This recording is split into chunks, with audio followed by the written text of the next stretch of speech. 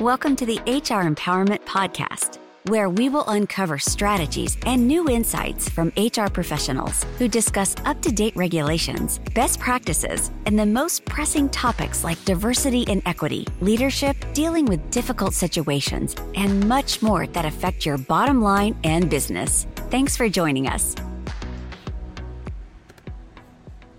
Hi everybody, Wendy Sellers here with my friend JC. On today's podcast, we are going to be discussing recruiting tips, successful recruiting tips, and the main hint here is to get organized. We are going to review quite a few very interesting turnover statistics for these costly new hires, as well as turnover statistics for people who leave on their own, so they quit the organization.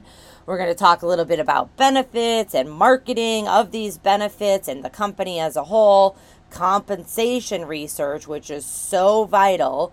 We're going to finish up with talking about interview questions that you need to train your managers not to ask. And then finally, a reminder that getting and giving feedback truly is a two-way street. And welcome back, everybody. This is JC, part of Wendy and JC. We're back for you again on another episode, another series of shows here for you. And it's our pleasure to be back for you as well. Wendy Sellers, the HR lady. How are you? Hey, everybody. How you doing? I'm good. It's hot out. It's summer still and trying my best to enjoy it. Unfortunately, I keep getting phone calls from people that aren't even my clients. I just got one today, too. That, hey, I need help with recruiting. I can't find people. Can you help me?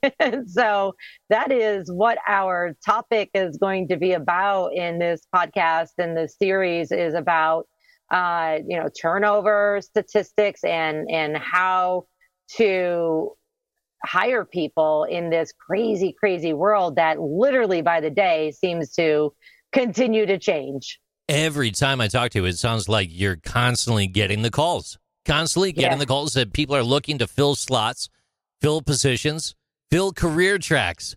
And there's just not enough people out there to make that happen. Is it the fact that they're not qualified enough, or they're just not getting the people coming to the table for these? Yeah, there's a whole bunch.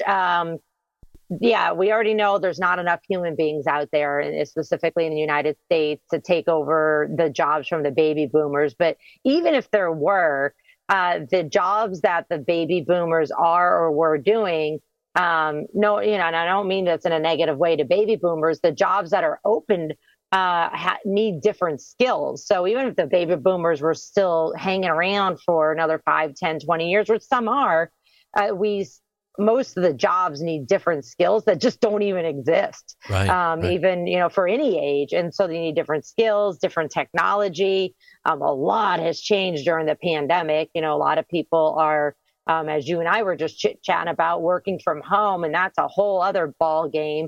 And so not only do you need to at least have the basic technology skills to be able to do that, and then with the folks that are working in person, a lot of those positions, even that equipment and technology on site has changed and continues to change and will continue, not just in the United States, but worldwide, which makes us competitive within our city, our county, our state, our country, and then across the entire globe. And maybe the moon someday too.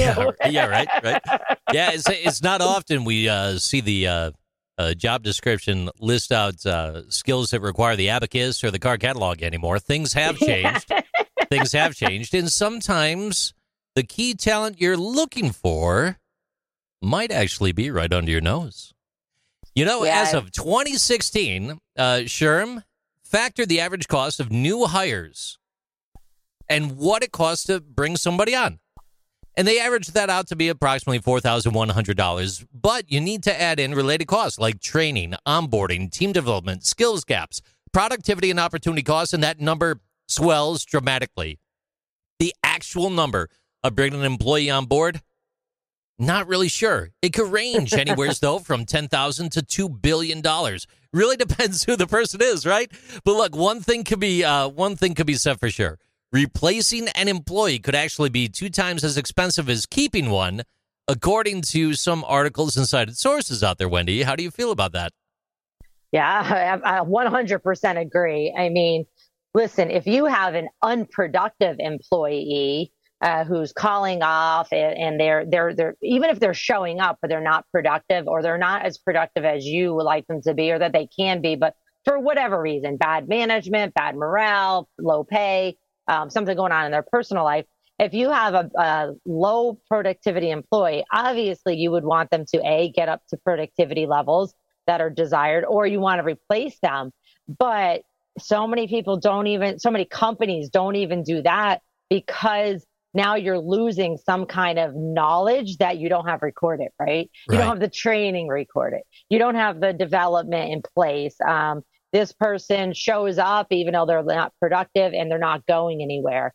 That could actually kill morale of everybody else around you. Big time. And the productive employee says, forget it, I'm out of here. Or they say, well, I'm not out of here. I'm just going to do what this person over here does, and I'm going to do the bare minimum so I don't get fired. But with that said, I wanted to put that out there, is even if somebody doesn't leave, you could be losing a lot of money.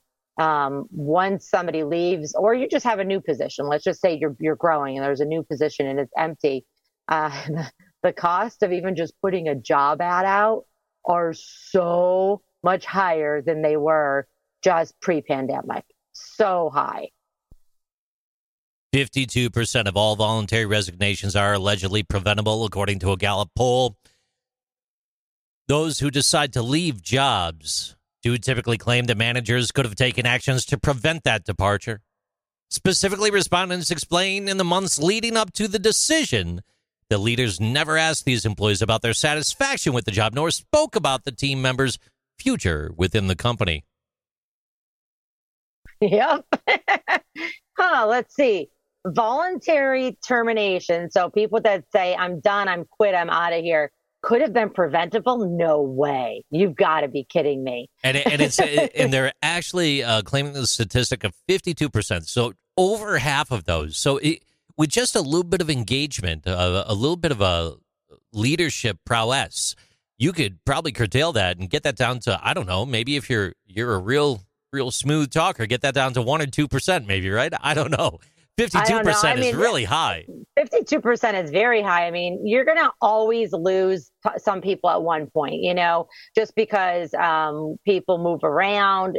They may be part of a family unit, and the other half of the family moves. And if your job is in person or doesn't allow for virtual outside your state, you're going to lose people. There's going to be no choice of that, well, there's a little bit of a choice, because if you are a remote work environment and you want to hang on to somebody, well, then you might need to go ahead and file some licensure in another state, so those employees, or that employee specifically who you don't want to lose, can now go work in another state, and you pay the taxes there if it's a state that has taxes. So some of them are not always going to be preventable, but 52%, holy cow, that is a lot. And it usually is, based on what I find and why companies call me to help fix this.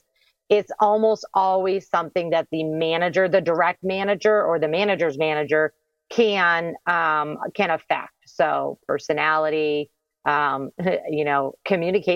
You want me to say that one more time? Communication. How about we communicate with our employees? Wouldn't that be nice?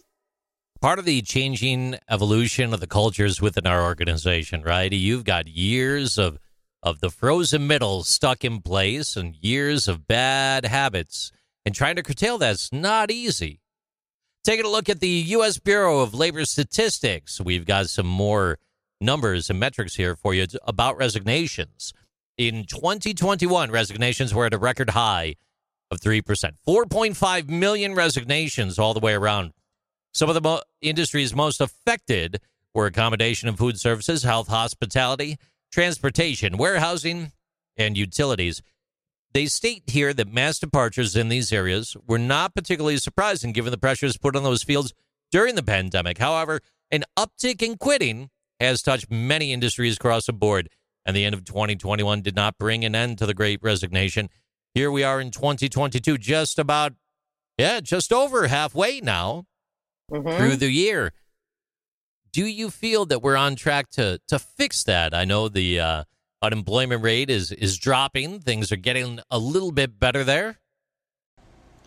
We will continue this conversation tomorrow, so please tune in. Thank you for joining the HR Empowerment Podcast, brought to you by Aurora Training Advantage. We hope you've gained new insight and strategies to navigate the HR profession. We look forward to you joining us again on the HR Empowerment Podcast.